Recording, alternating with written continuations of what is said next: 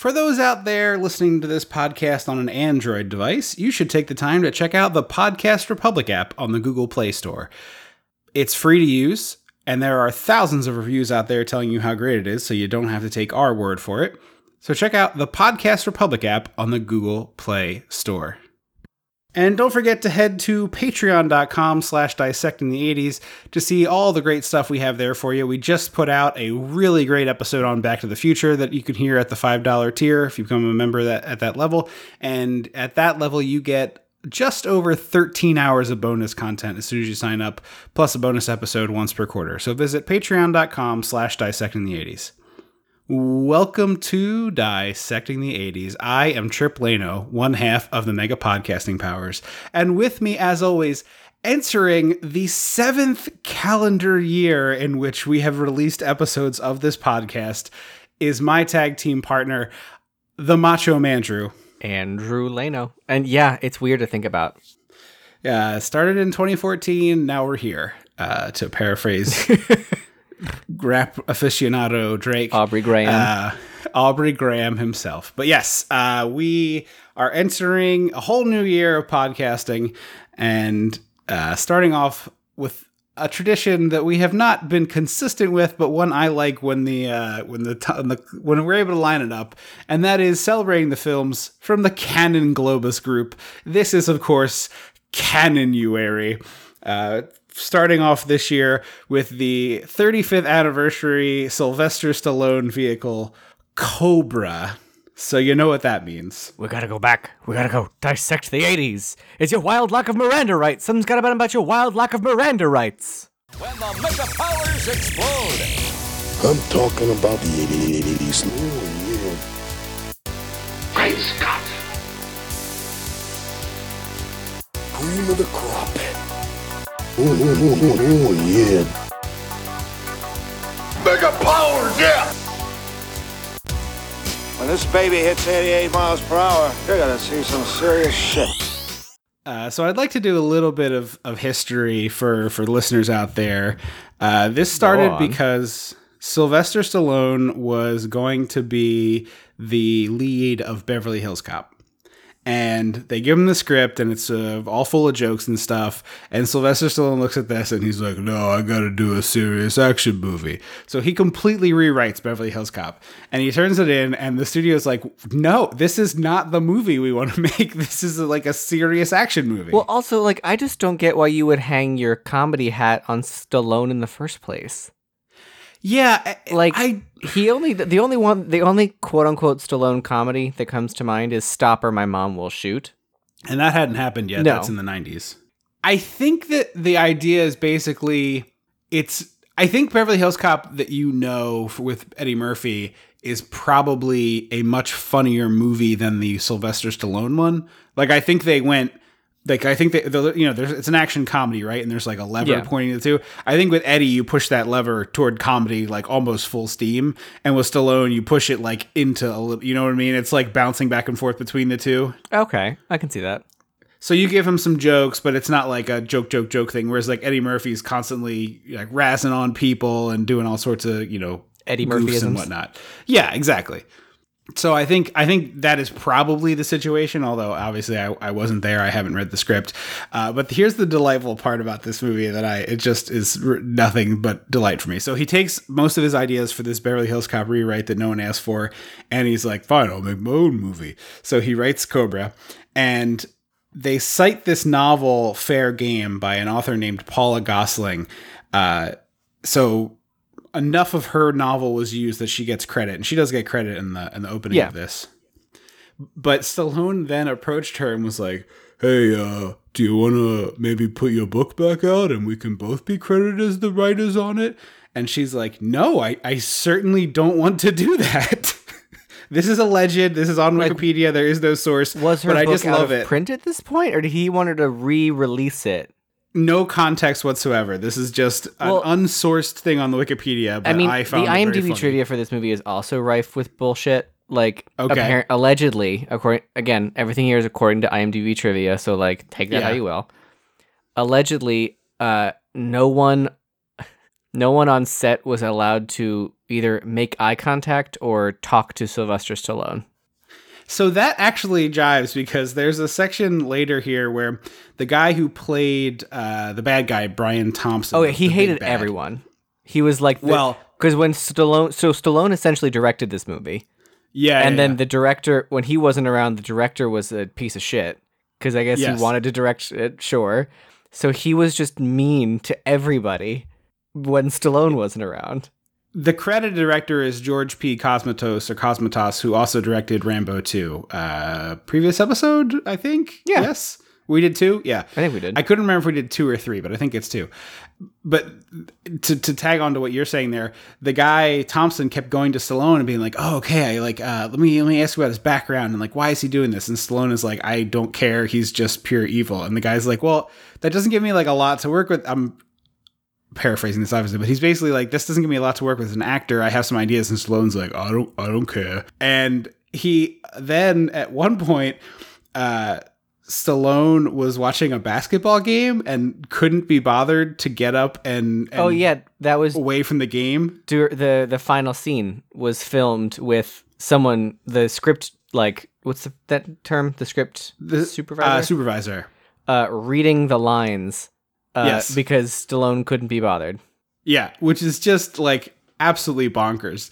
And then the last one, this poor guy, Brian Thompson, after the director, he apparently told him, quote, you could have been good if you listened to me. And Thompson was like, you never talked to me about anything. What are you talking about? Well, apparently the directors, the only thing I saw the director said was they filmed the opening sequence first. And he said, and the bad guy in that sequence, he was like, hey, he did such a great job. I hope you can do as good a job. Like, that was apparently the extent of it. So a troubled production, as one might guess. But then that all leads to the first cut of this movie is 130 minutes long. Fuck directly off. This movie is an hour 27. Really, No, it's like not. an hour 15. Yeah, it's got a lot of padding to get that. But so they're working on the cut of this. Allegedly, Top Gun comes out and is a huge hit like weeks before this is to come out, and they just hurriedly cut a half an hour out of their movie because they're like, that movie is going to do really well. We got to cram as many showings in as possible, so let's get this bad boy cut down to the bone. And so that's why this movie Sounds is basically like canon. Yeah, I mean, this movie is basically a loosely connected set of action sequences. There's a little bit of action and then some talking that doesn't really advance the plot, and then whatever, which leads to an extremely thoroughly confusing movie because the plot is never thoroughly explained or has all that much logic to it at all in any regard. Yeah, it's a lot of confusing nonsense. Well, also, once again, it feels weird that Sly Stallone writes himself movies where he is like the end-all be-all arbiter of good, and he has to kill people because he's the only good guy. Like, I don't know, there's just something really yucky feeling about that. It happened in Rambo, it happened in this. Rocky, I guess, doesn't really count, but all the rest of them do. We're like, I'm the only one who can save America by... I'm wearing American flag shorts, and I'm gonna punch out a literal giant and make the Kremlin fall. Yes. I mean, the Rocky one is remarkably less weird. Like, the context of it being through the prism of a boxing match is, like, way sillier than the one-man army thing. Well, yeah, but I just mean, like, there's just something very weird about that. Because I don't mind when a comedian, like, someone writes a movie for themselves to be, like, the star or whatever, like, make a movie. But when the movie context is, like, I'm the only one who's strong enough to save the day. Like... it just feels weird. Yeah, I'm totally with you. I get that. Anyway, this starts with Cobra, who is basically Rambo. It's in the Rambo font. Yes. Reading off some crime statistics that are just beyond absurd. It says, I mean, it's 86. They cannot be real. Like, there's just no way according to this, a violent crime occurs every 25 seconds. Well, so does a violent crime include, like, manslaughter? Or, like, vehicular manslaughter? Yeah, like all car those accident? things would be violent. I would think all of those would count as violent crimes. In a different world, I was a reporter and I did have to do the FBI crime statistics. I'm not sure the vehicle one would count necessarily, but I'm pretty sure manslaughter does. Don't quote me on that, obviously. Yeah. But there's what's the Rent song? It's 525,600 minutes. Okay, so according to that, then there is 1 million violent crimes plus in America a year. I guess that doesn't seem. I mean, it's America. Saying it out loud, yeah. I guess that doesn't seem that insane to me. Because I guess robbery could be violent. Like if there's a gun involved in a robbery, that's probably counts as violent. Right. Well, that would be robbery versus theft, I believe. Robbery is a weapon. Armed robbery. Yeah. Yeah. Well, no, I guess theft is I steal something from your house, and robbery is anyway. I guess it could be true, but the crime statistics feel absurd. And then it's like the especially odd part about it is it's like this many crimes per second, or this crime happens every X seconds, this crime happens every Y seconds. And then the last one is, and there's 250 rapes a day. And I was just like, the changing of the parameter for that last one just makes it feel different. And, I was at that point really hoping that we weren't headed for Death Wish Town, which is just like really long, awful rape scene. Also, thankfully, that's not in this movie. Yes, anywhere. Thankfully. Right. So it one, like, why are you bringing it up in the opening minute? And two, thank you for not making this movie that, because I was sure that's where we were headed. Oh yeah, I was like, oh, poor Brigitte Nielsen, whose name I don't know I ever learned. I'm not sure. The Wikipedia names her. And it refers to her as a model and businesswoman. And I was like, I saw model. I did not see businesswoman. Well, she's like running her own little empire, I think. I guess, but it just seems weird. That just seems like a weird... I think it's in the Jay-Z sense of like, I'm not a businessman, I'm a business, man. You know what I mean? Okay. There you go. Know, because she's like her own little empire.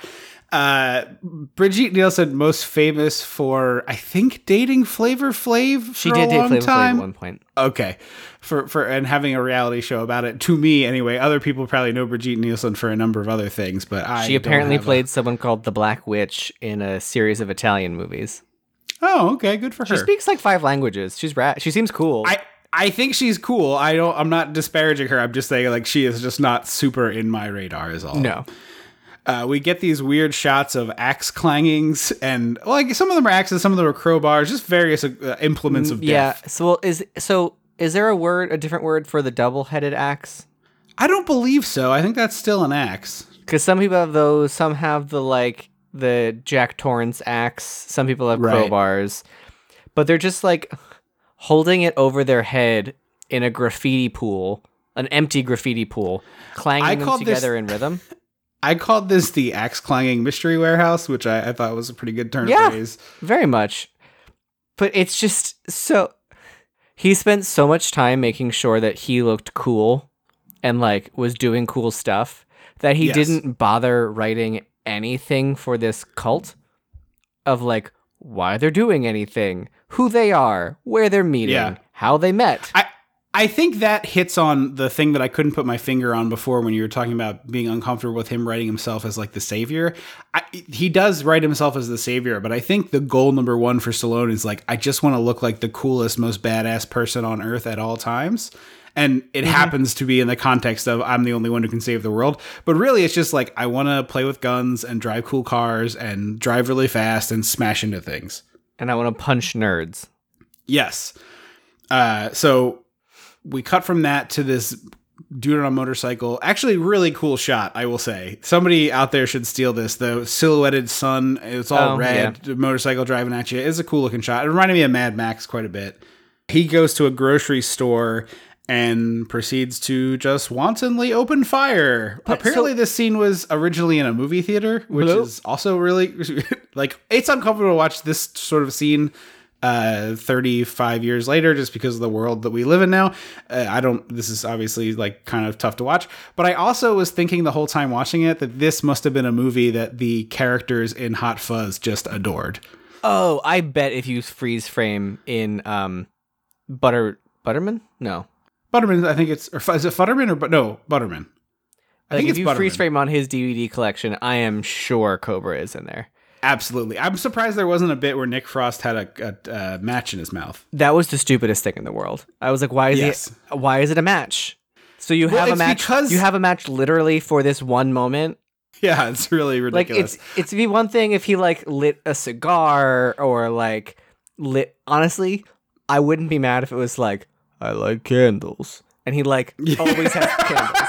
Like, frankly, that would be better than I have matches in my mouth for literally no reason other than at some point in my life, someone's gonna get covered in gasoline below me, and I'm gonna flick a lit match on them. I once saw a woman on Tinder whose profile was a Halloween costume where she dressed as Cobretti, and it was a spot-on Halloween costume. She had the match and everything. Wow. Yeah, weird. It is. But so, this guy... Also, in front of the grocery store is one of those, like, you put in the quarter and you ride, like, it goes back and forth things. Mm-hmm. It is an extremely cute frog that I just was like, oh man, that's like one of the cutest one of those little things I've ever seen. Usually it's like a horse or a rocket ship or something. Yeah, they're always like a ship or a car or whatever that I've seen in this area. But the guy who's shooting in the grocery store doesn't seem to be shooting people. Like, no. He seems to be aiming for, like, the watermelons in the middle and the cabbage and the box of, like, Quisp or whatever. And I was so is he not... I was like, oh, is this, like, a point? Like, he's not shooting... He's shooting stuff because it's going to be... Consumerism. Yeah, is this They Live? No, it's not. Because later he shoots one guy in the back, and I was like, I think that's the first person that he's shot. Yes. As far as I can tell, he puts the gun to this guy's chin, kind of lifts him to his feet that way, and says to him, run. And then you think he's going to let him go, or maybe he says you're free, but he lets the guy get to the end of the aisle and then wastes him from behind. But it's also, so again, we don't know guns because why do I need to? He's at the end of it, so it's a whole aisle's length. It's a long distance. And he fires a shotgun, and it kills this guy. And I was like, I feel like in my minimal knowledge of guns from video games, like, a shotgun blast from that distance isn't going to kill you. So you can put different types of ammunition in a shotgun. Some of them are more like slugs, focused, like actual bullets. Okay. I assumed they were all like, because I know in shotguns in video games is like, your close combat. It's a spray. Yeah. So... in hunting terms, people typically use a shotgun for birds because you can pack small bullets in, and then they kind of spread in a cone, and you are more likely to hit a bird versus a slug, which you'd, I guess, use to shoot like a deer or something, which is just more like a bullet. Got it. Okay, there you go. This movie is such gun porn, though, and I assume I know there's an internet like movie database, but exclusively for cars. I guarantee somewhere on the web is one for guns, because the Wikipedia for this has a lot of very specific information, not only about the guns that Cobretti uses, but also what they're chambered for and what type of ammunition they use. Someone with a lot of time. We get Art LaFleur as one of the cops. He is he was in War Games, and also He's both Babe Ruth, know him. Right? Yes, I was just about to say no, Miss Babe Ruth from The Sandlot. I didn't write his name down. I said Captain is Babe Ruth, and he's also the Tooth Fairy in the Santa Claus franchise. Oh yeah, that's right. And then did you figure out who Cobretti's like number 2 guy, the guy who's always eating the candy? Did you recognize him? Dollar Store Polly? It's Poppy from Seinfeld. Oh, yes. Pretty sloppy, Poppy. Yeah. But that character is just Dollar Store. It's like Polly and Mickey in one character. Yes, pretty much. And then you have the third guy who is, I think, the most ranking police officer there. He's got glasses on. He played the killer in the original Dirty Harry, but here he's sort of like a sniveling milquetoast loser, just for Cobretti to be a dick to all the time, basically. It's weird. It's like he is the one who's like, hey, there are protocols in place for a reason, which, yes. Right. Yeah. But in movie world, it's like, but that doesn't get results. Right. So basically, Cobra is Batman without any gadgets or anonymity. Like, yeah, I'd buy that. The idea is like, this is a corrupt police force. Because it is. We see it. It is. Yeah. And so he's like the only one that can save it, but he's on the payroll. It's weird. Yeah, he's on the zombie squad, which is where they I've never heard that don't have any rules. Before. Well, later in the movie, skipping ahead a bit, the Brigitte Nielsen asks Poppy and is like, "So what's the deal here?" And he's like, "Oh, he's on the zombie squad." And she's like, "What's that mean?" And he's like, "It's the end of the line." For what? For who? What does that mean? Yeah, is like that's the last job he can take? I don't get it. Is it like he washed out of all the other cop jobs and they're like, "Oh, we're gonna stick you in the one where you're likely to die, so we don't have to deal with you that long"? I don't understand. Like, is the zombie squad the Suicide Squad? If so, why are they called the Zombie Squad? Right. Anyway, the lead of the zombie squad, Marion Cobretti, aka Cobra, sneaks into the grocery store here, and he grabs himself a beer, which I thought was kind of funny, and then he takes a big swig of this Coors and then chucks it. Did you catch the really cool Pepsi sign that he's kind of hiding behind? I have a note. It is the coolest. I've never seen something like that, and I want to know how they did it. So I was actually thinking about this while I was taking a walk today. Today, the motor to make this thing work, it's basically a swizzle stick, the color of Pepsi, that is attached to the can and spins slowly, so it looks like it's liquid pouring out of it. It's like a pretty basic effect. Because I was trying to, because normally this kind of effect would be done with like a wheel. Yeah. So that the Pepsi, because it's a Pepsi pouring out of a can into a cup. Yeah. And it looks like it's pouring down, and that's what I couldn't figure out. I was like, the can isn't connected. There's no nothing connecting the can or hiding for a wheel. Yeah.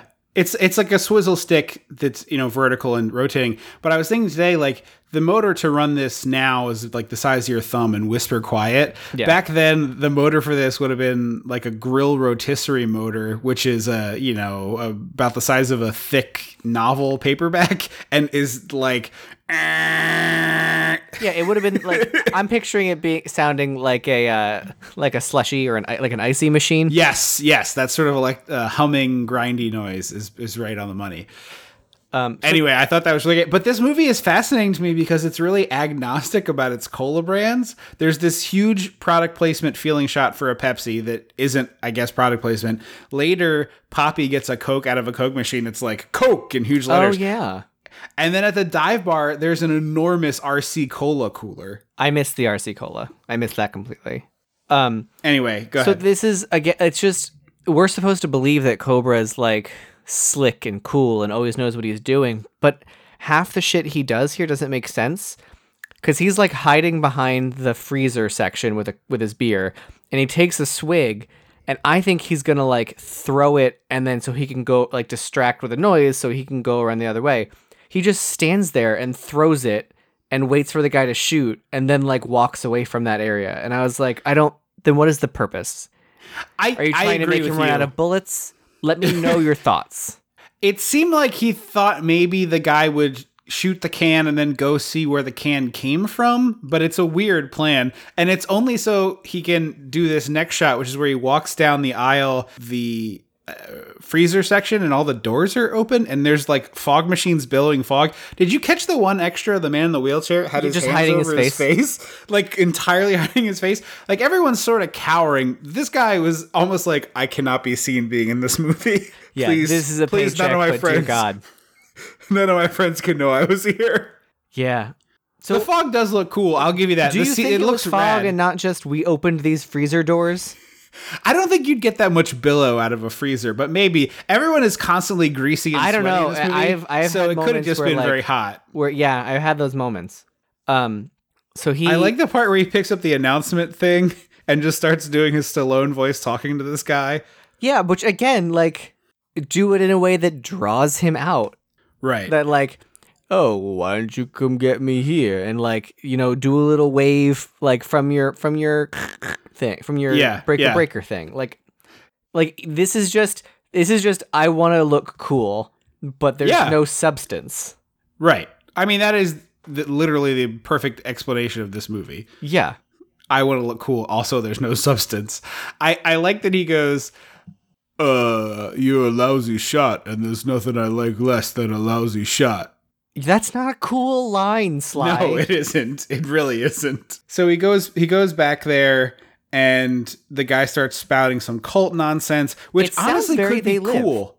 Yeah, it does. It does sound very They Live. This is idiots They Live. Yeah, this is They Live. This is the bright yellow version of They Live.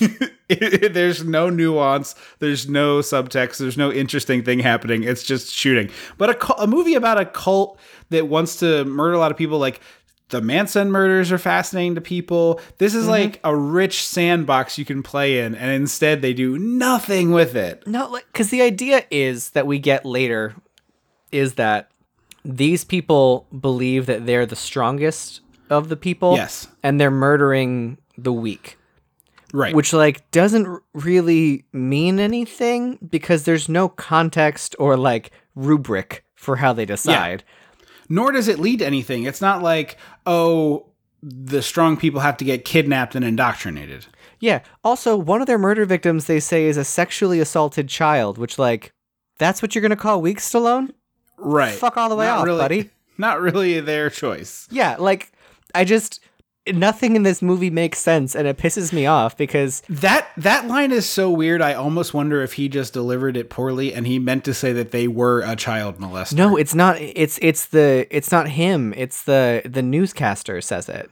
But I'm saying, like, I wonder if Stallone intended for it to, like, the writing is bad, and it was supposed to be they are a child molester, not they are a child who child. Yes. Oh, maybe that would make that was my read on it. Which, like, but that also would lend a much more interesting shade to this movie. That, like, yeah, we're killing Dexter style. We're killing the scum. Right. So he shoots the bad guy, and the bad guy has a bomb, and he rescues these couple of people, and he goes outside, and this reporter makes some very... He shoots the guy, and he lands on the meat counter, and you know that grocery store is just going to discount that meat. Oh, yeah. Yeah. I mean, it's wrapped bologna and sausages. It's not like it's loose. I don't know. It's going to be like, hey, it's 50% off this. You have to rinse the blood off the packaging. A man was shot on top of this bologna. But anyway, Cobra goes outside. I do love that idea of, like, what things get discounted after this rampage. Yeah. They have, like, a can of soup and the bullet grazed it, but the can's intact. What's the markdown look like? I picture the corner of the cereal box got ripped open, got, like, blown, but, like, the bag is intact. Yeah. It's just this corner 50% is all fucked up. Or they cut, like, their own new the store manager grabs the TV camera while it's there and is like, come on down to King Market. We got crazy markdowns from a murderer. The guy, he picks up the shotgun and it's like a new ad campaign. Price is so low. We're blasting high prices away. We'll blow them away. Boom. Yes. Yeah, I that's a good fiction. They, like, lean into it, like, yes, we are the store where that mass shooting took place. Don't worry about it, though. No, our cereal's discounted. So this reporter goes up to Cobra and asks some very salient questions, like, hey, what about the law, or Miranda rights, or trial by jury, or the Constitution of the United States? And Cobra, as a stand-in for this movie, has the response of basically going, shut up, you fucking nerd, and then slamming him into a car. Yeah, because, like, he grabs him and, like, throws apparently, he was calling this... The person that I saw run down the aisle and get shot by the shotgun maybe was my age. And they keep calling him... I think he was a little older. I think he was more of my age. But they keep calling him a boy and a kid. Oh, I missed that. Yeah. He is definitely a full-grown. Yeah, they keep being like, the boy who was killed, the kid who was killed, and then he, like, he grabs the reporter and throws the ambulance, like, cloth covering over his dead body, and is like, you tell that to his family. And I'm like, he's 40, his wife? You know what? They don't show you the guy under the sheet, and this movie was cut so aggressively. We were just talking about how he doesn't actually shoot anyone. He just shoots products. I wonder if the original cut of this was just mayhem and he did kill a lot of people, including a boy. Oh, that's possible. That would, because it was a full. It was what, 80 minutes? It's a full 50 minutes longer, roughly, Jesus give or take. Christ. And it was rated X. They were like, absolutely no way does this get out like this. So I wonder if that's what it was. Like, they cut out a scene where they did kill a boy. Okay, that's possible. Because that's definitely... You murder a child, your rating hops up a level. Like, it instantly goes up one tier. Whatever tier you're at, it goes up another. Oh, yeah.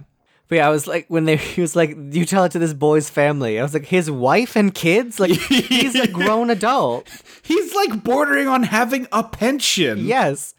So that's their argument. Is like, hey, who cares about the law? Which, like, Yeah. I mean, in a revenge fantasy world, yeah, but like, Yeah. that's not the real world.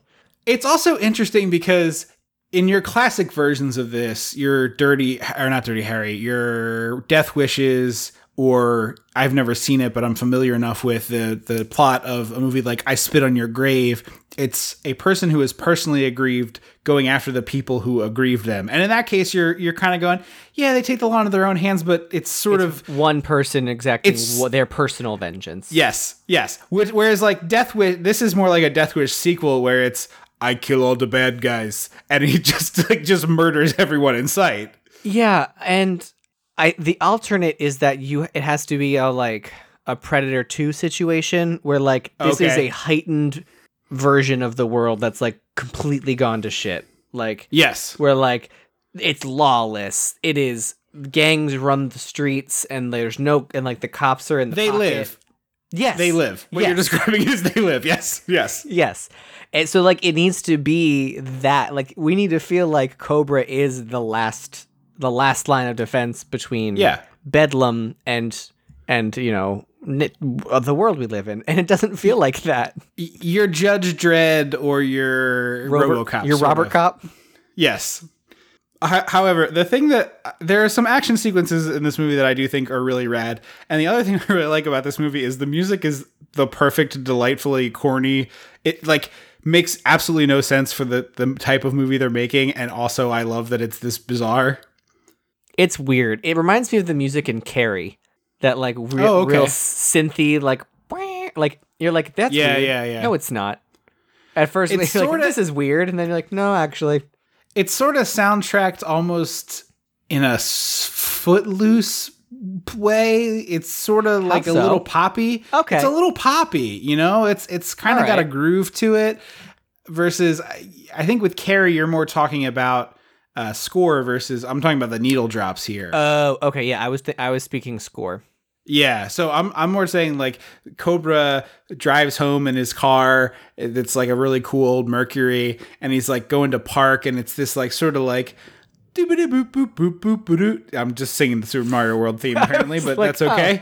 I don't know where that came from, but it's this sort of like rockin' 80s synthy bouncy pop song, and he proceeds to try to park in a parking space, beep at the car in front, they won't move, which honestly I was on board with him at this point. It's like, yeah, they should pull up a little, let you park.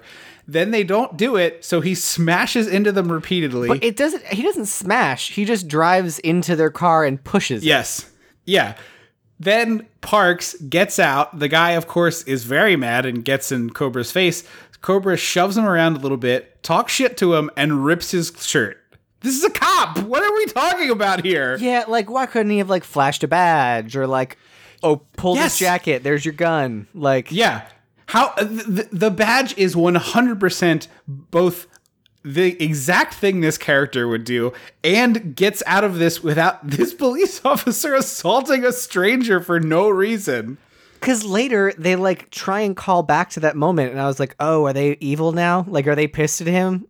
No, they're like, we respect you, yes, Sylvester Stallone.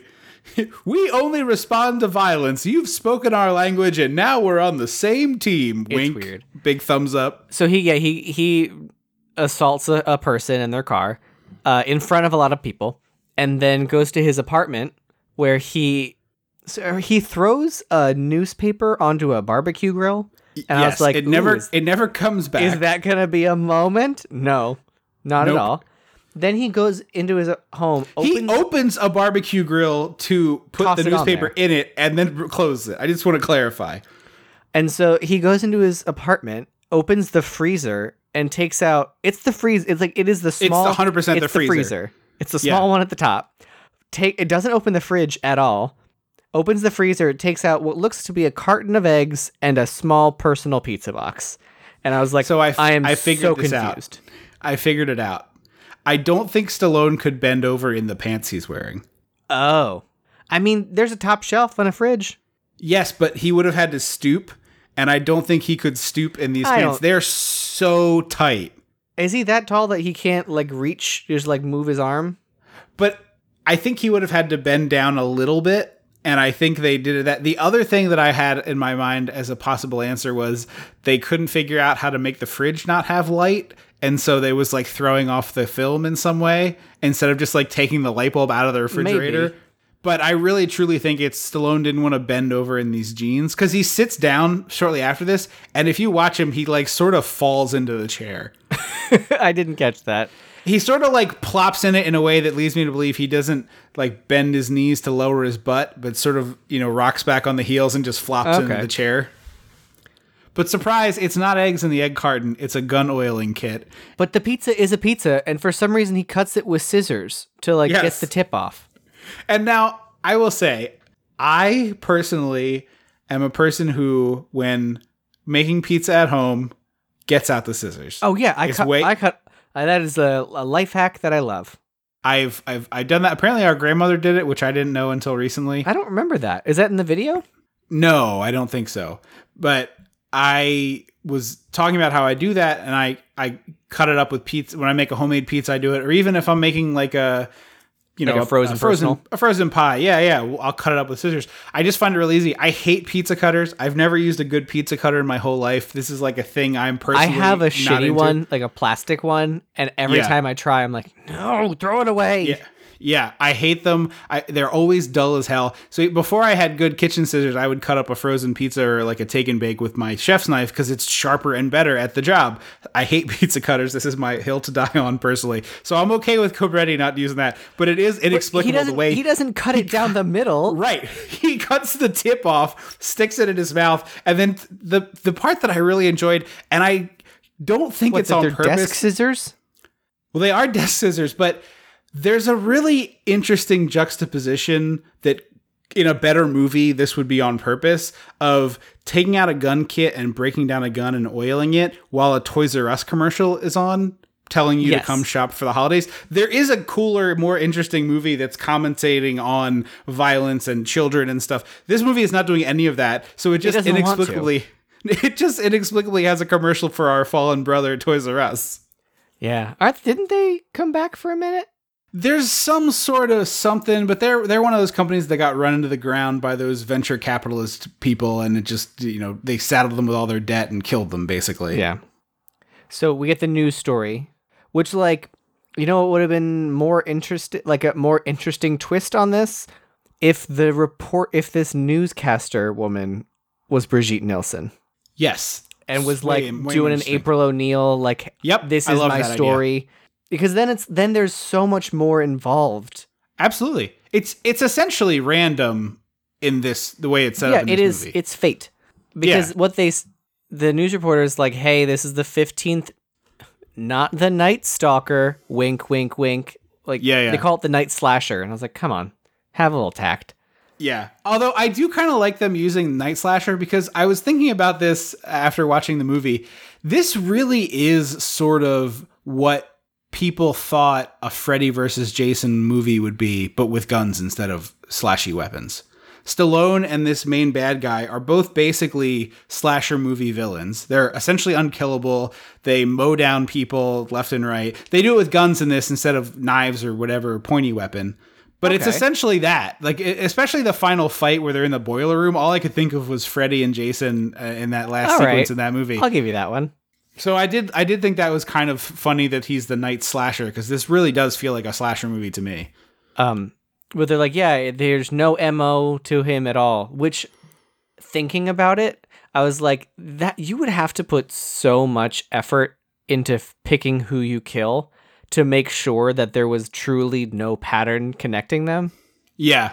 Because if you kill two people randomly, there's a chance that they worked in the same building, they were something.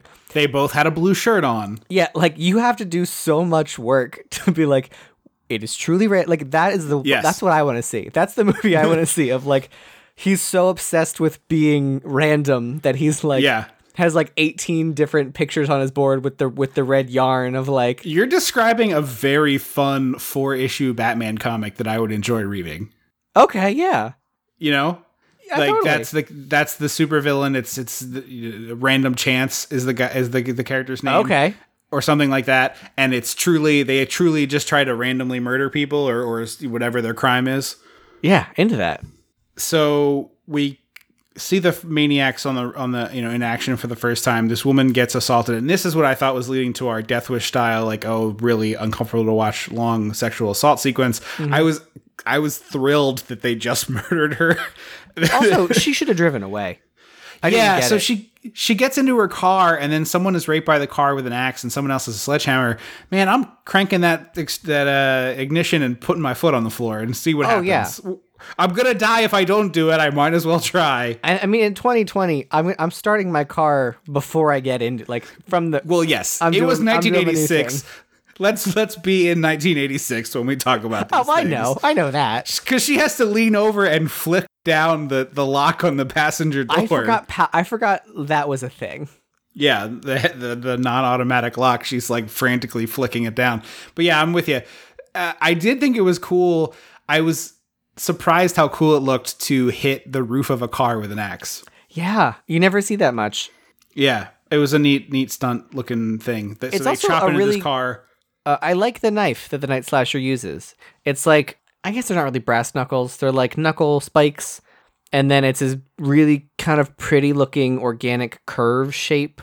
Yeah. There's an actual like chef's like kitchen knife that looks like that. I've seen before. It was apparently, that can't be right.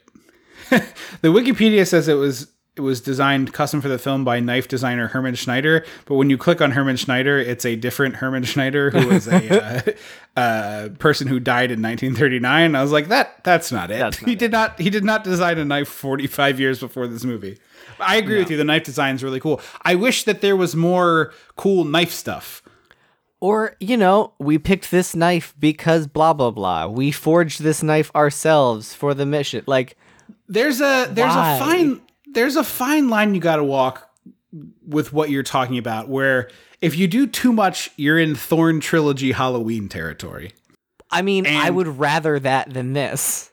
So I don't want to get all the way to Thorn trilogy. I need you to like figure out where it is on the map and get close to it enough to be within its vicinity to pick up some of its radiating energy and then get back on the highway. Because I don't want to live in Thorn trilogy town. I mean, I don't either, but I would rather that than this movie.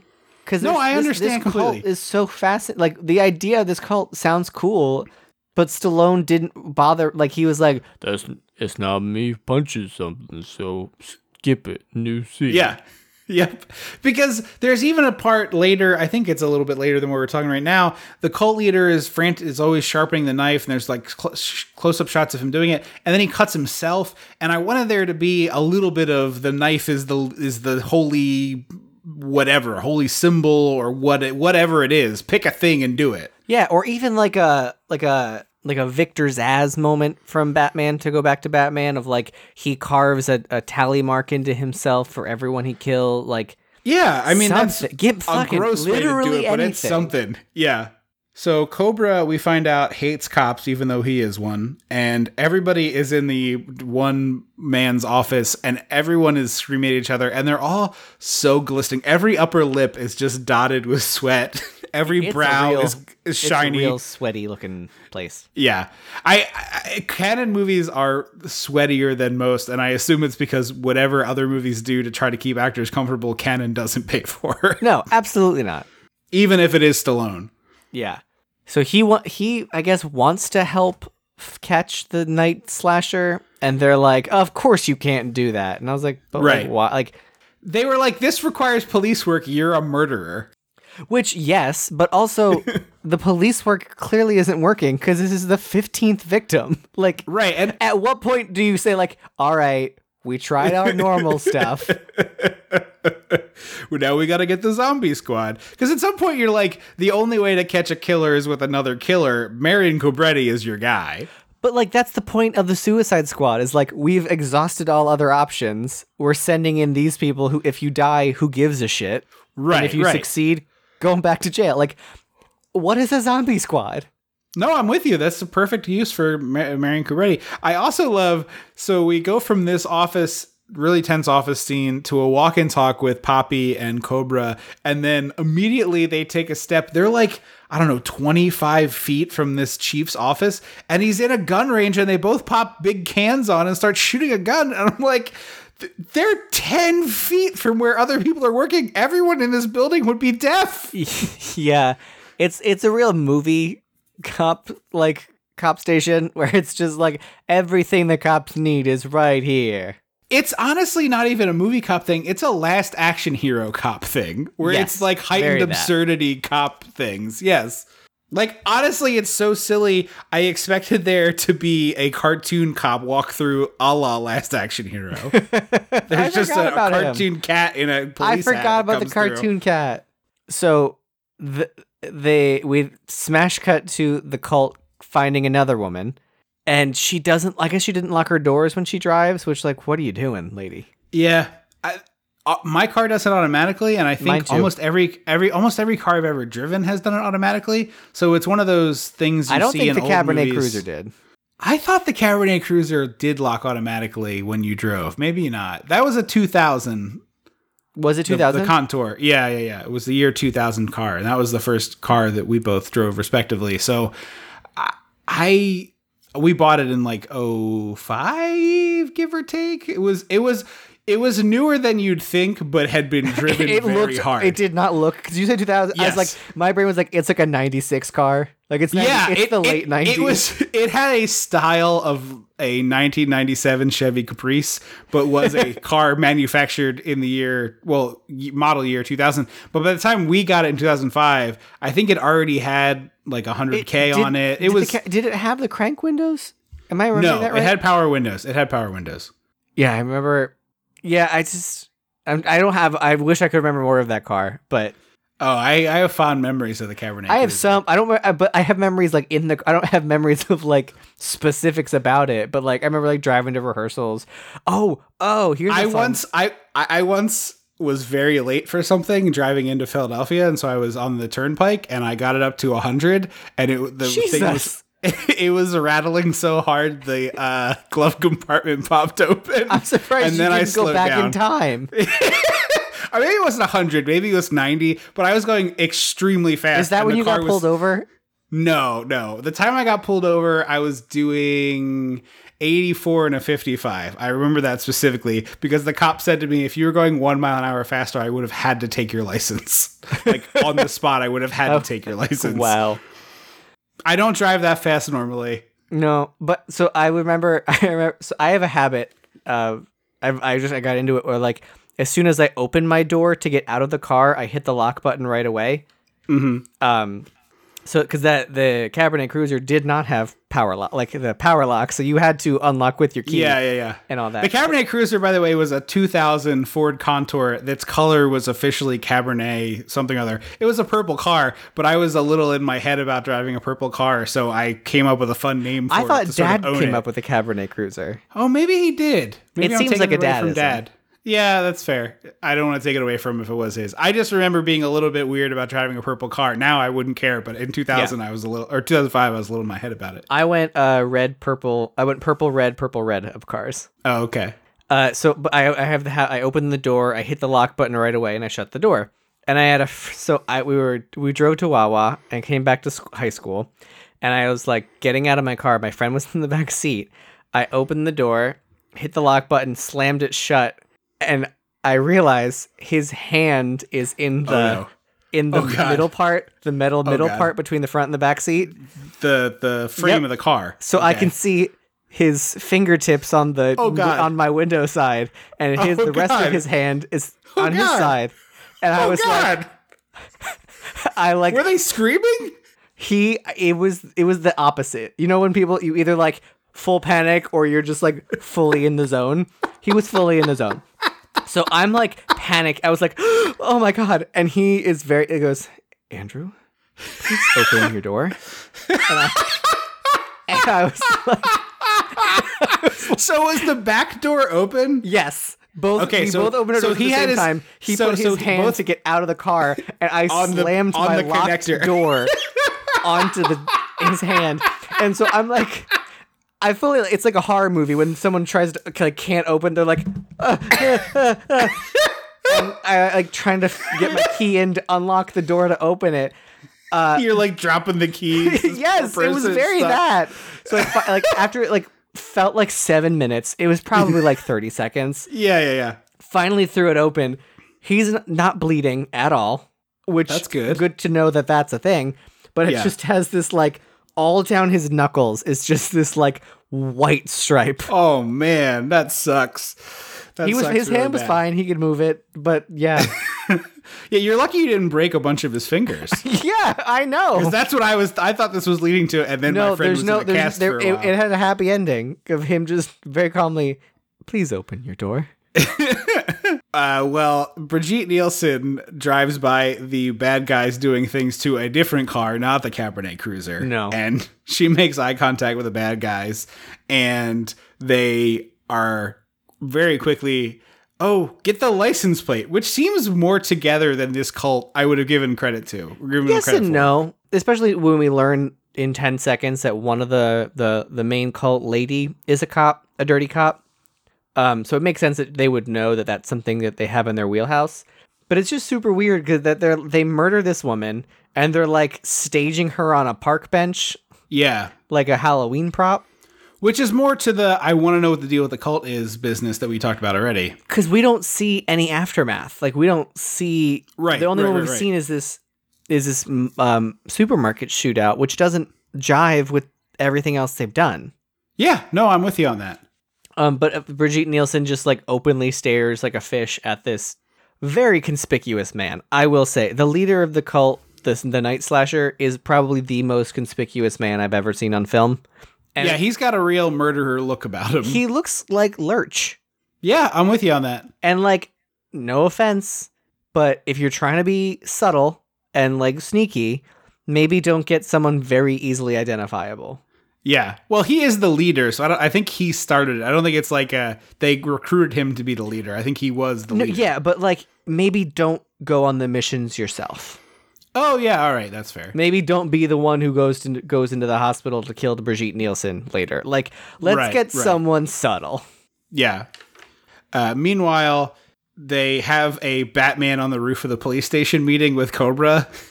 Yes. Which it's exactly that setup as if they put up the Cobra symbol in the night sky and he shows up like, who am I supposed to kill? And they go, all right, you know what to do. Whatever you have to do, Cobretti.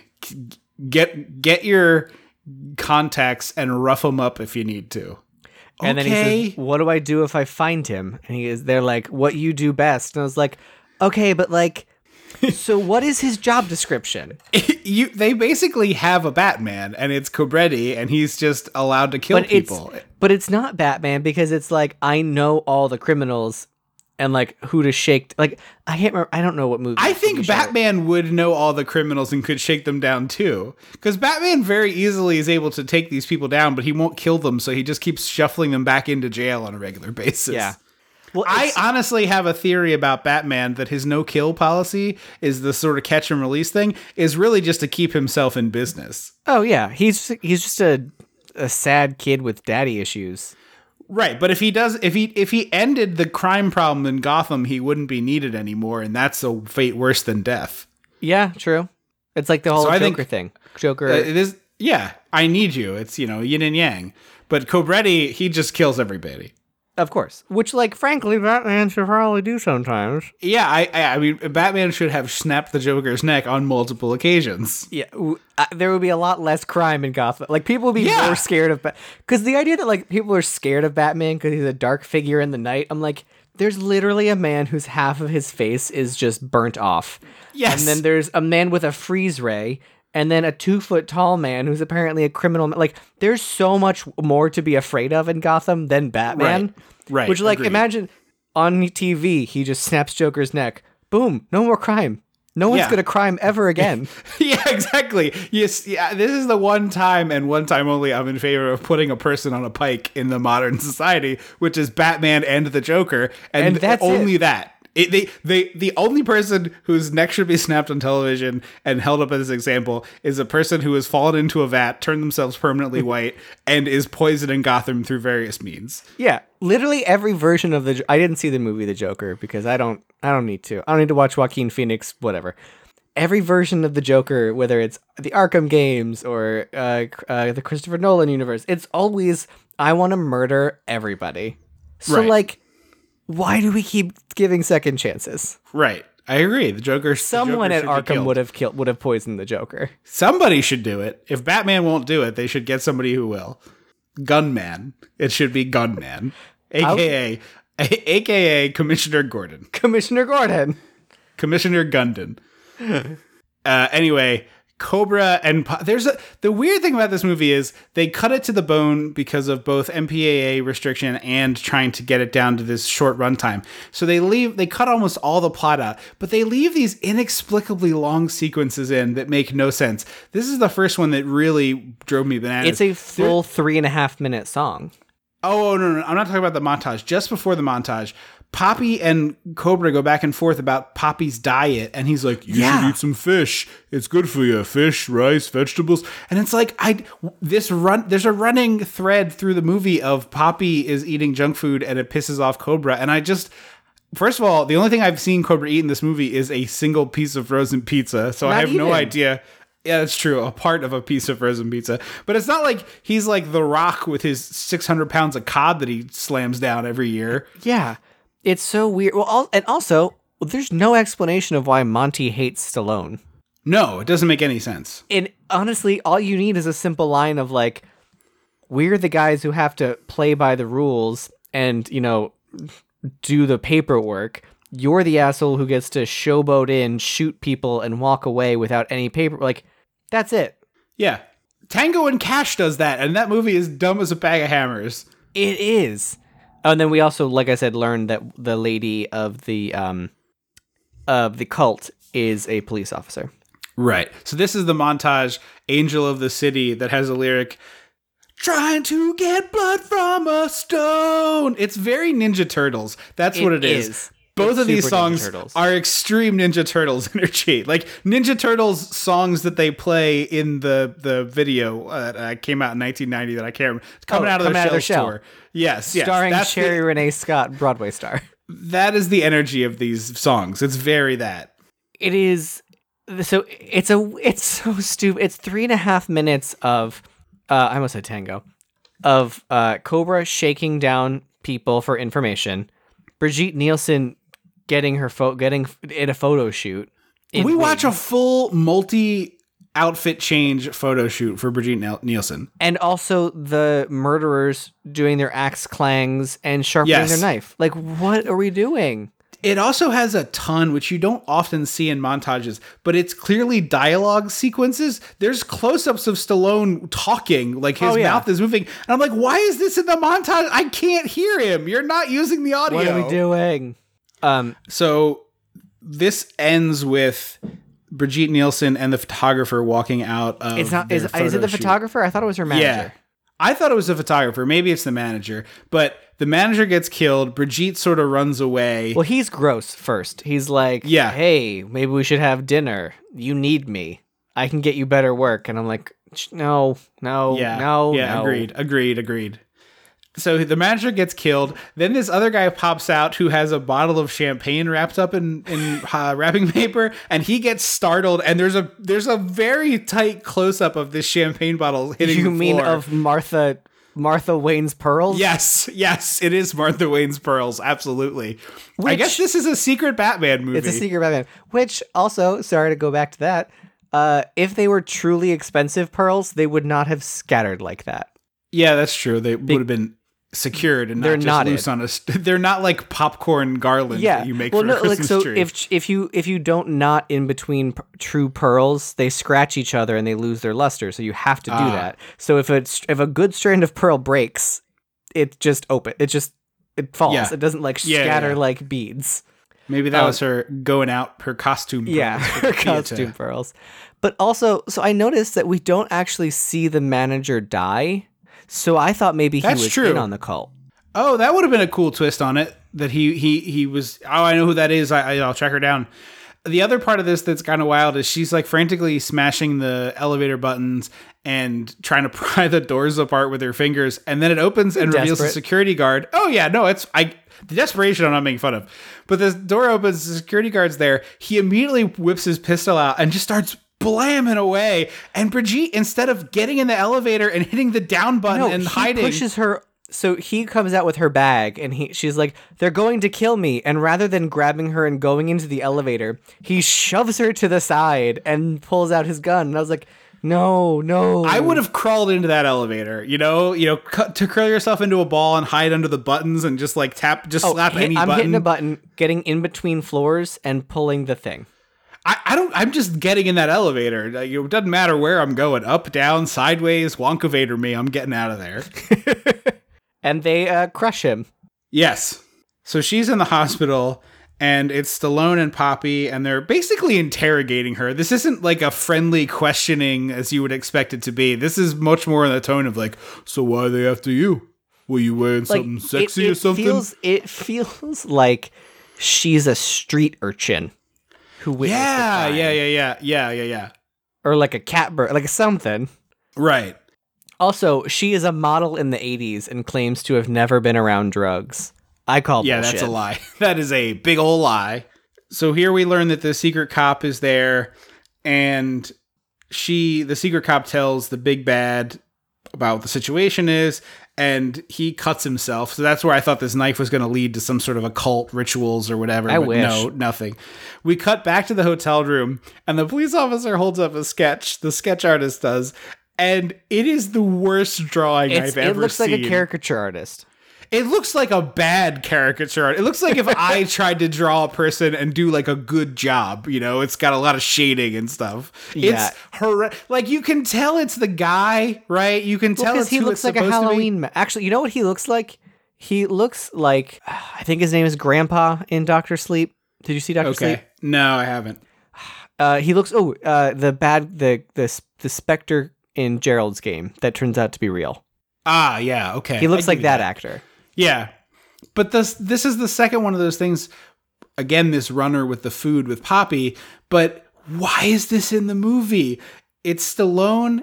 You cut 50 minutes, and this is something that you thought needed to stay. Stallone goes, oh, you hungry? There's like all this food here. And it's Brigitte Nielsen's dinner that she didn't finish, and Stallone's like, because she just got attempted murdered. Yeah, she's a little broken up. And he's like, you want this? It looks like cheese, which I guess is like a bowl of cottage cheese and some fruit. And Poppy's like, no, I'll take the cake there. Give me that cake. And he's like, you can't be eating all these sweets. And I'm just screaming at the television going, why are you making me watch this dialogue? Yeah, give me one line of dialogue about how Poppy is diabetic or something. Then maybe I'll forgive these as like you're trying to build character. But with no actual motivation, it doesn't make any sense. It's only to build to that moment at the end of the movie where he asks for gummy bears to make it cute. But you don't need to do this 2 times to get there. And secondly, if we're trying to cut to the bone, leave this out and leave in any explanation of these bad guys. Any explanation. So they, did I miss that Sly is like, I'm going to take this, child sketch home and run it against fingerprints I have, and I was like, how? Whose fingerprints are you checking against? Yeah, it seems like he has a home computer set up that is really elaborate, which doesn't make any sense for 1986. But no, literally in any universe, the idea that, because there's no dialogue about like, we got a fingerprint off the dead body. Right. So like, he's got his home computer holding up his like Mr. Potato Head sketch, looking at like close-up scans, like 8.5 by 11 blown up scans of fingerprints. And I was like, whose fingerprints are these? I think the second monitor has faces on it as if he was paging through the things to get both, but it's not very well set up. And it's 1986, so they're filming the monitor and it just has that running line down it repeatedly. The killer, meanwhile, dyes his hair. And I don't know if you caught this, but as Stallone comes home to do this, looking up the fingerprint stuff, a woman rolls by on either rollerblades or roller skates, but she's holding the sail part of a surfboard with a sail stuck in it. What's that called? Oh, a kite surfing? Not kite surfing, because that's up in the air.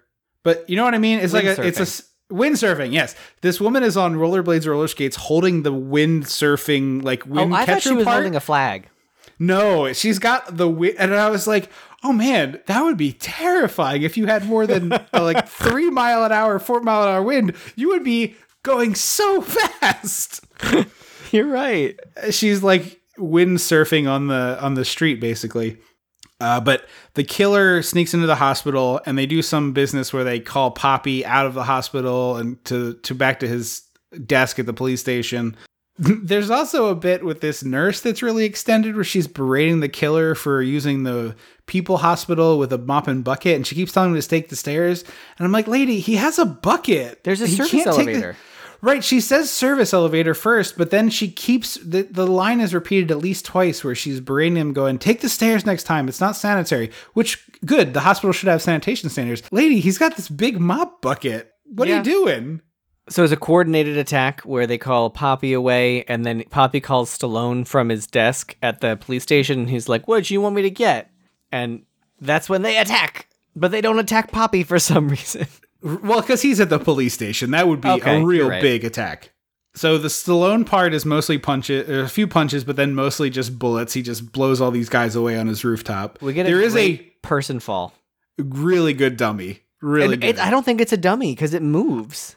I thought it had the stiff arms and legs of a dummy, but maybe it was a person. I thought I saw the like waving arms of like a person falling. Okay. Meanwhile, the killer has a bloody mop in bed next to an old woman who I think is dead. And then there's another empty bed, which I thought was Brigitte Nielsen's bed, but it's not. And then he stabs a nurse. I will say the tension was good in that sequence. Agreed. It was confusing, but it was tense. And this leads to Brigitte on the run.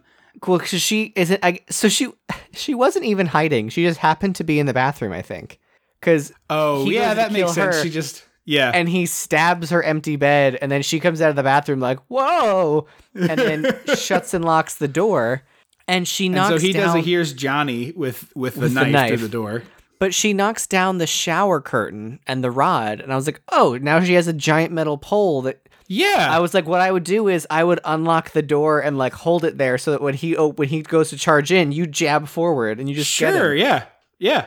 You got like a 6-foot barrier at that point. Yeah. So she runs away and hits the fire alarm, and apparently the escalators still work on the fire alarm. That's probably normal. I don't think those things would be in sync. Because elevators stop working. No, not when you pull a fire alarm. They just tell you not to use the elevator. I thought most times elevators go to the nearest floor and open. So that might be true in like a more modern building, but I don't think that's a standard elevator sequence.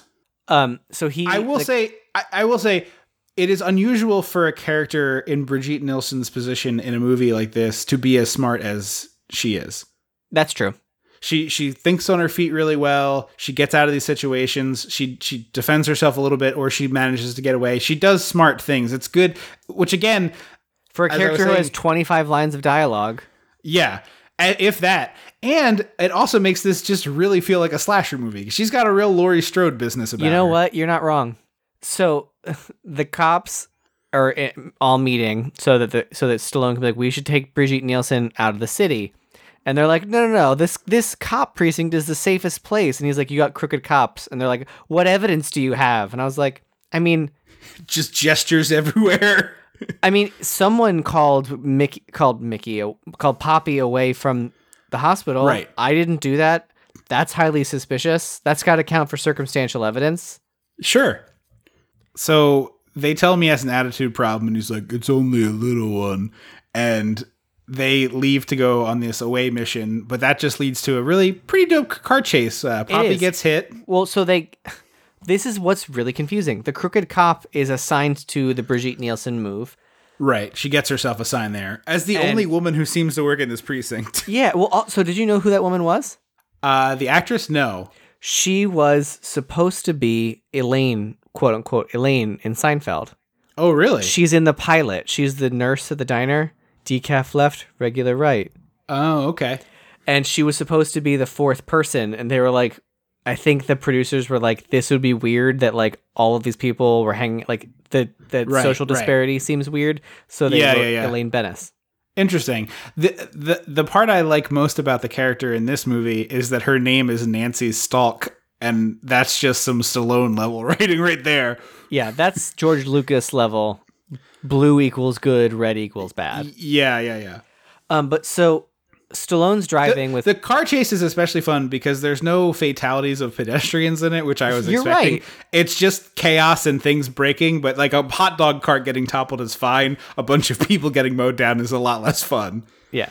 But so the bad guys are clearly stationed along the route to the safe house. This is one of two sequences in this movie that is just straight a video game sequence. Oh, I thought it was 90s Universal. Okay, also that feels like that too.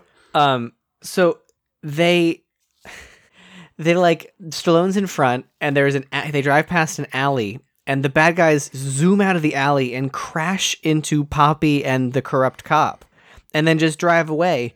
And I was like, well, this doesn't get brought up ever again. That Poppy's like, that's really weird, and like, how do they know where to be? They hit my car. Hello. I do think that it's in a better version of the movie a reason why you think that lady cop isn't the bad person, because why would they have hit her? But this is Cobra, so they don't do any of that. Also, his car, Cobra's car, has traction seatbelts. Yes, because they were using the stunt vehicle and they just didn't hide it. But his car has nitrous in it. Like, his car is souped up for no reason. Yeah, it's just, I got a cool car. My Vin Diesel and my Sylvester Stallone are basically functionally identical, but it's perfect for this movie because this character has a little Vin Diesel in Fast and the Furious in him. Yeah, you're right. My favorite sequence of the car chase is the e-brake 180, shoot the bad guy's truck, it blows up, e-brake 180, and drive away again. I did like that. But we missed the moment right before this where Monty, the like nerdy glasses guy, is like yelling at Stallone as they're going to the car, and Stallone asks some very legitimate questions of like, hey, how did all this corruption happen? How do they know about this? Like, how is this possible? And he goes, yeah, that's your job. You figure it out. And I was like, well, hang on. Hold the phone. Wait a minute. You're a cop. I think it's our job, given that we're both police. And you outrank me. You hate me. The other good stuff in the car chase, there's the bit in the parking garage that leads to the bad guys going out on the first floor and Stallone leaping out on the second floor. Yes. For a guy who would be meticulous about his vehicle, I would think he doesn't do any of that here. No. And then it ends with Stallone's car gets launched sideways through a boat. And I don't know if you caught it, but one of the wheels is pops like off and dangling. Yeah. Well, also, there's this really great moment straight out of Mario Kart where they're going over this hilly bridge. Yeah, and I don't know why the bridge is so hilly. Like, it's up and down, up and down, up and down. And I don't know why. Like, that seems not practical for a bridge. You think you would just cut yourself a pathway to straighten that out a bit, flatten that out a bit. Yeah. So we have a big fight in the chief's office, and they decide, we're going to flee the city. So this leads to some more sick beats of a song as we montage our way out. At this point, how are the cops not like, okay, clearly there's a mole? Yeah. At this point, the narrative should include some way of sniffing out the mole, some sort of fakery. Yes. We're going to send a second squadron up ahead to your rendezvous point so that they're there. And did you catch, they're in the truck, Brigitte Nielsen and Stallone. Did you catch that she's just wearing his outfit from Rocky IV? It's a big jacket with a fur collar and a newsboy cap. It is just, the color of the jacket is different, right. but it is the same outfit. Totally right. The evil cop lady, I thought looked like Wendy McClendon Covey in like effects makeup. Like, yeah, it looks like they're like, we're gonna put you in some jowls and. Yeah, for sure. She also kind of looks like former WWF women's wrestler from the 80s, 90s, Luna Vachon, who you might remember from the video game. She was a very scary lady. It's possible if I plugged the WWE game in my N64, would she be there? No. This is before that. This is like the arcade cabinet at the beach. She might have been on the outside of it. Oh, I don't know. This is the moment where we learn his name is Marion, because that's what we needed in this movie. And also it's sort of wink, wink, nudge, nudge, because that's John Wayne's first name. Okay, I can see it. She's kind of like that. Yeah. There's 27 minutes in this movie, and now they're falling in love because Just like, why at this point? Throw this in the trash. Unless 30 of the 50 minutes you cut were extended sequences with these two spending time together, you can throw this in the garbage. And I'm not even saying this from my normal perspective of like, people can be friends. Just like, this movie doesn't need it. It doesn't add anything that they're falling in love. Yeah. So they stop at this gas station that inexplicably has a flea market stand at it, and Stallone is like playing with a Phillies bobblehead, which I couldn't tell if it was like a cute wink, wink, nudge, nudge to Rocky or not. Was it Phillies? Yeah. Oh, I missed that. Gig had this exact bobblehead. Oh, really? Yeah. But so Stallone has this long sequence of looking over this stuff. Meanwhile, Poppy has raided the gas station for snacks. I assume he paid for them. I said raided. And he gives some to Brigitte Nielsen. And there's great off-camera dialogue as Stallone is looking through these tchotchkes. And Poppy goes, "Hey, a fellow garbage belly." I missed that. I like that. I thought that was really good. So they go to like diner rest stop. And it's now been 9 months since I've been inside a bar, give or take. I think I would pay like $100 to drink a beer at this bar. I think I would shell out $100 for a poorly poured draft beer at this bar. See, I'm in that similar boat, but for a diner. Like, I want to go to this diner and eat a shitty burger. Yeah, speaking of shitty burgers, there's a giant statue of a burger on the bar, and Stallone picks it up and tries to do a bit with it, and it's just do you bad. Think this is improv? Because yes, it feels improv. This was on the spot. Because otherwise, the scenario, which is funnier, frankly, the scenario is Stallone wrote into the screenplay that there needed to be a jumbo-sized burger statue so that he could execute this bit, which, don't get me wrong, I love the fantasy of Stallone crafting that into the script, but it just seems like that's an on the day. Yeah. So again, if we're to believe that Cobra is like a badass and brilliant, he watches the lady cop make a phone call, notes that it's suspicious, then watches her make another phone call in 5 minutes. Yes. Calls her out on "this is weird." Yes. And does nothing. No, not a thing. Like, what he should have done is left a note for Poppy and just been like, "Hey, Brigitte Nielsen, we're leaving now. Like, it's just you and me. We're going to get the hell out of here because something's not right." Or you wait a couple hours so she hopefully falls asleep and then you get the hell out of there. He scoops her up like a kid in a car? No. You wait for the bad guy to fall asleep, not Brigitte Nielsen. I was like, why does Brigitte Nielsen need to be asleep for this? No, it's like, hey, we're gonna roll out at 2 a.m. Hopefully the bad lady cop will be asleep.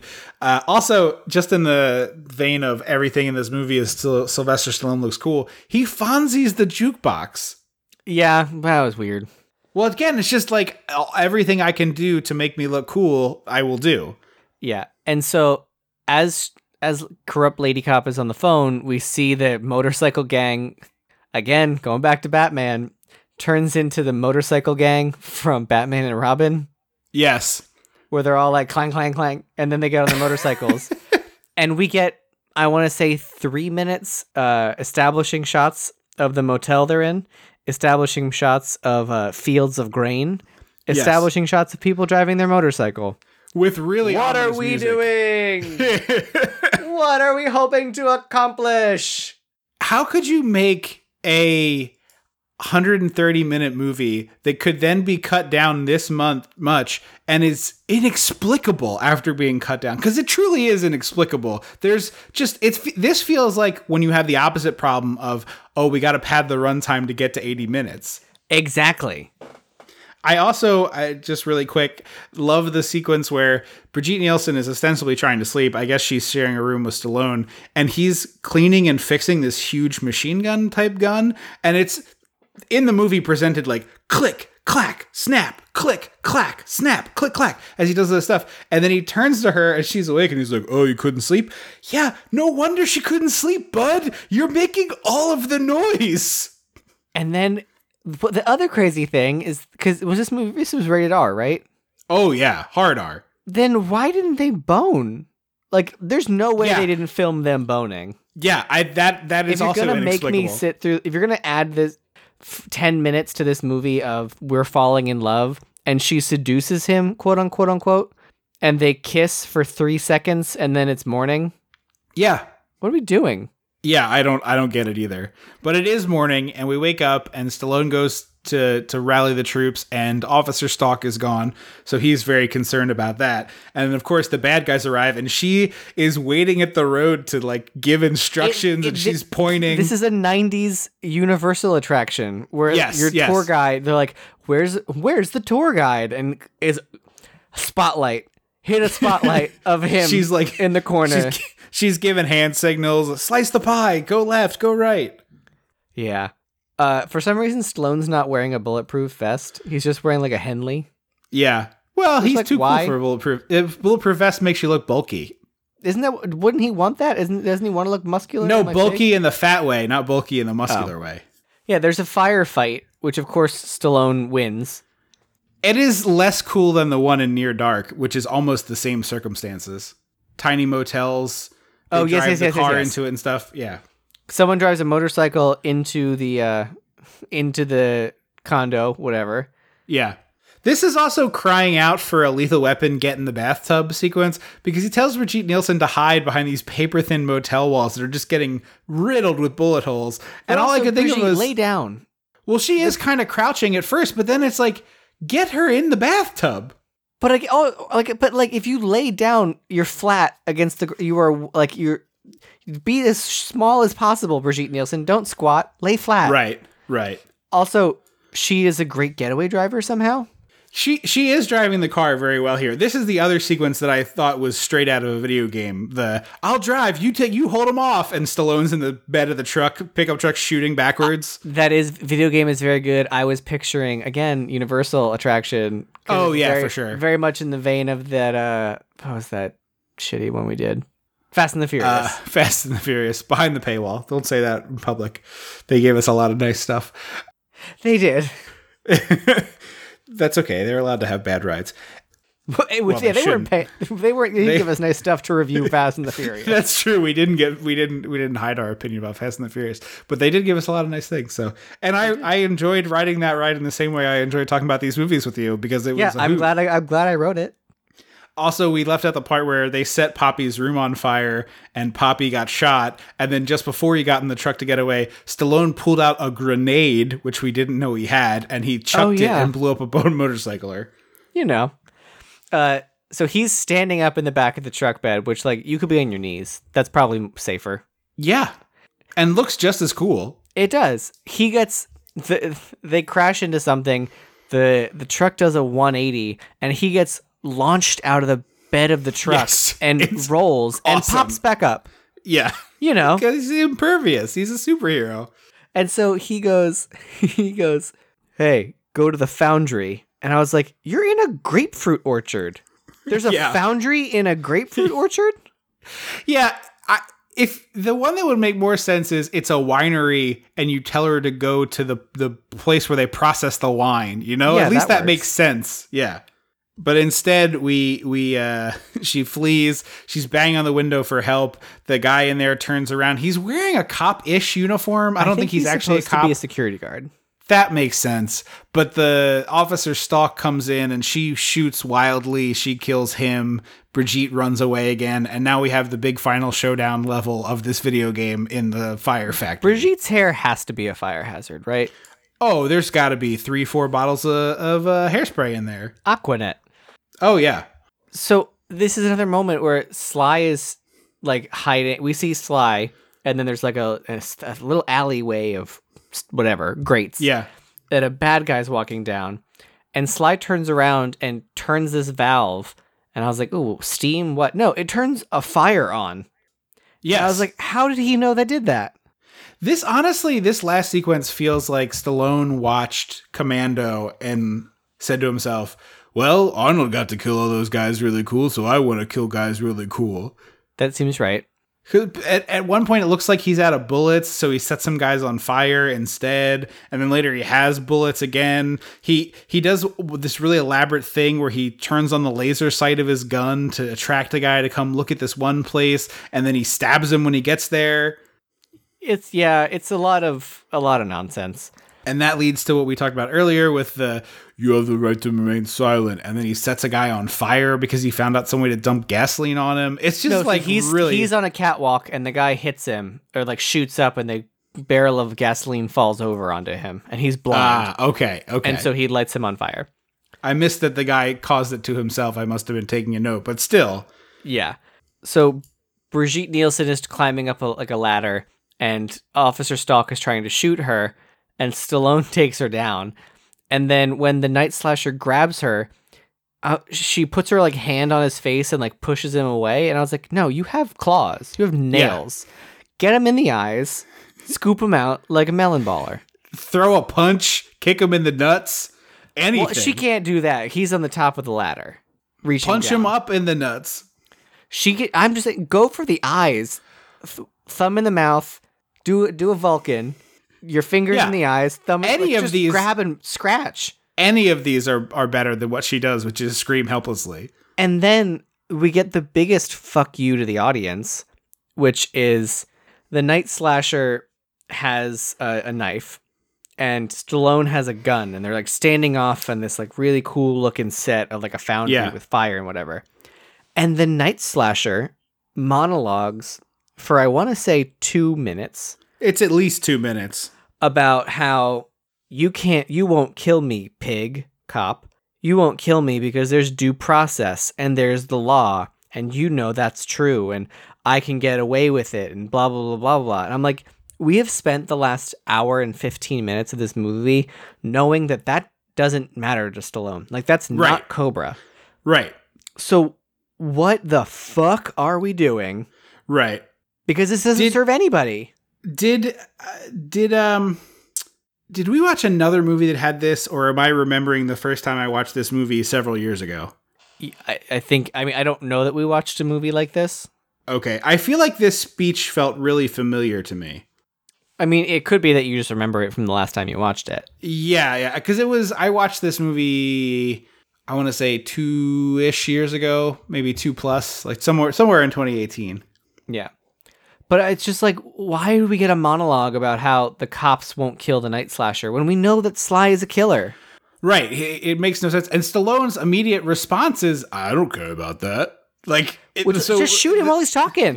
Yes, that's the part that really got me. Is the logical end piece of this movie is not Stallone in hand-to-hand combat with this guy, but Stallone just plugging him and being like, I don't care about that, and then like pushing him into the lava pit that's in this. Yeah, it should have been like shots to the knees to like take him down, and he's bleeding out, and he's like, I'm not a cop. I'm in the zombie squad. Push. Something. Yeah. I am the law. Yeah, there you go. Which I'm pretty sure is a line from Judge Dredd. This is where we think that Officer Stalk is dead, but by God, that's Officer Stalk's music. And she jumps Stallone from behind. And because he sat and listened to the monologue. And yeah, exactly. And then she gets shot and killed instantly by the Night Slasher. And then there's a really long, I'm going to stab you, and the knife is coming closer, and it's a strength test, and we're pushing on each other sequence with Stallone. It's so dumb. And then they separate. It's really dumb. I like that he was trying to put those pointy handguard bits into Stallone's eyes. I thought that was cool, but I knew it wasn't going to happen. No. And then they separate. Also, I don't think you can be as close as they are to molten metal and be okay. I mean, you're certainly burnt, but I thought this was leading to... So Stallone backs away from him, and then you kind of see the hook on the periphery, and I'm like, because the hook's been coming around. Yeah. It's a Chekhov hook we didn't know was a thing. Right. But I was like, oh man, Stallone is going to knock this guy into the pit. That's going to be really cool looking. And they don't do it. It was such blue balls for this pit. Instead, he picks him up and like impales him on the hook. He does a full-on Texas Chainsaw Massacre to this man. Yes. It is literally something that Leatherface does in the Texas Chainsaw Massacre. And the good guy hero of this movie. A slow, agonizing death. It's a giant hook in the foundry that's designed to like you hook a big piece of metal onto it, and it goes through this like flaming chamber to get some. It's essentially galvanized. It's like a toaster. But fire on both sides. It's like you fire on both sides. He hooks a person onto it, and he has to watch himself go into this chamber Like, Jesus Christ. If I'm the Night Stalker here, I'm slitting my own throat. BT Yeah, I'm like, no. Yeah. And then that's the end for me because I'm not getting cooked. Thank you very much. No. We got the gummy bears line. Yeah, Poppy wants gummy bears. Still don't know what a zombie squad is. Nope. But the bosses love Cobra now. They're like, you don't need to be on the zombie squad, Cobra. Babe Ruth always kind of liked him. That's true.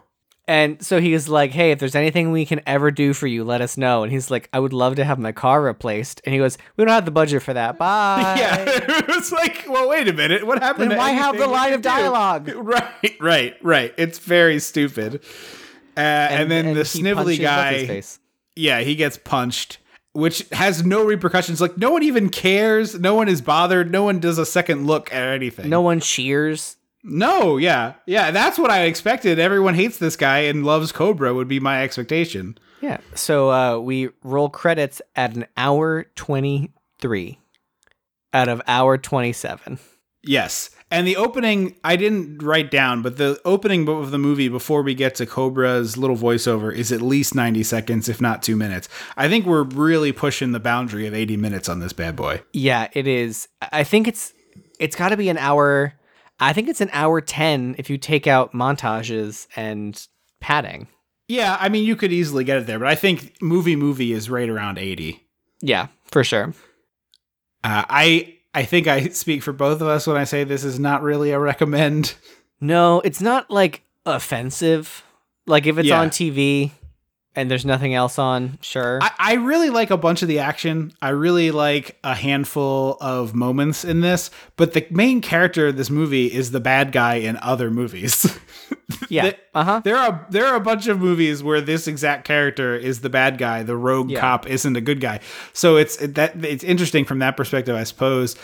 But it's clearly cut to the bone, but also inexplicably feels padded. It's very odd in that way. I don't know how they did it. Yeah. So I guess there's sort of you kind of got to see this to believe it. I do think if you are a person who likes a canon action film, this is a movie for you. And I think you know who you are. The stunt work and the action effects sequences are really well done. Yeah, I agree with that. Really well put together. The fights are fun mostly. The action sequences, all that stuff is fun. Stallone has rarely been a good actor and isn't here. No, this is not Stallone's turn. Yeah. I've seen him act well. He doesn't really do that here. I was looking for some at the time reviews because I think this is a movie in particular where modern politics definitely sort of color your watching of it.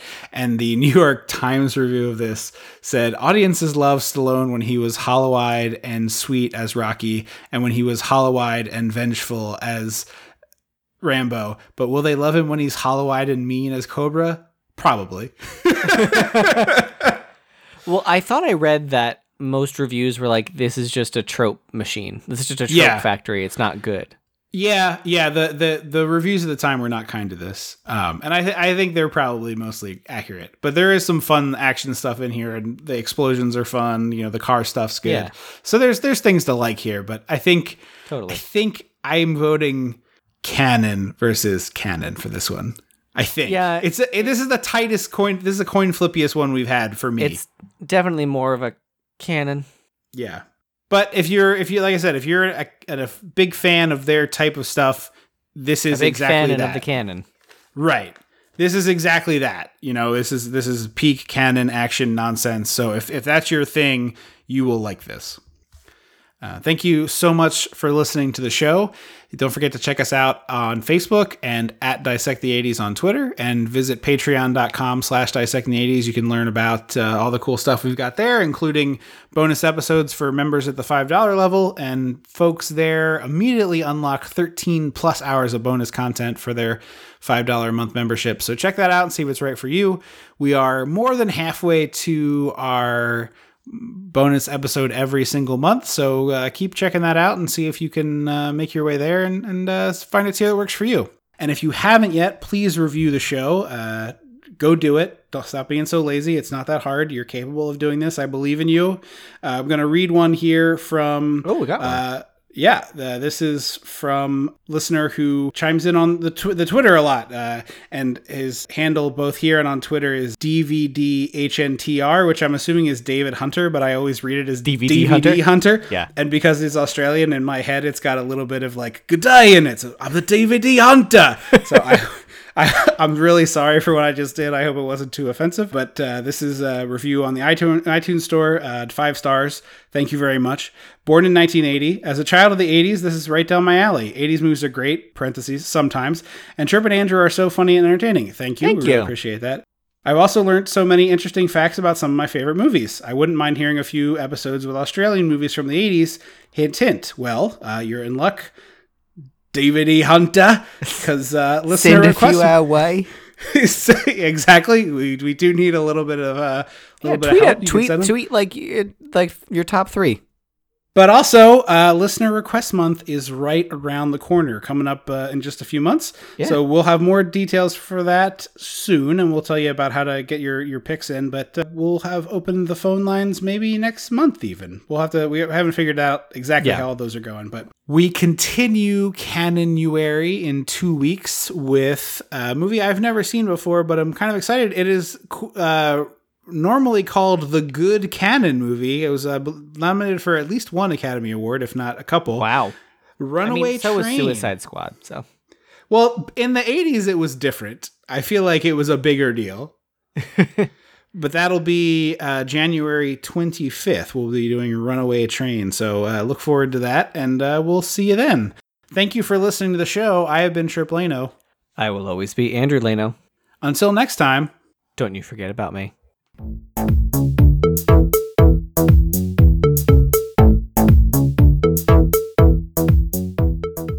Dissecting the 80s is a Chum Some of This production.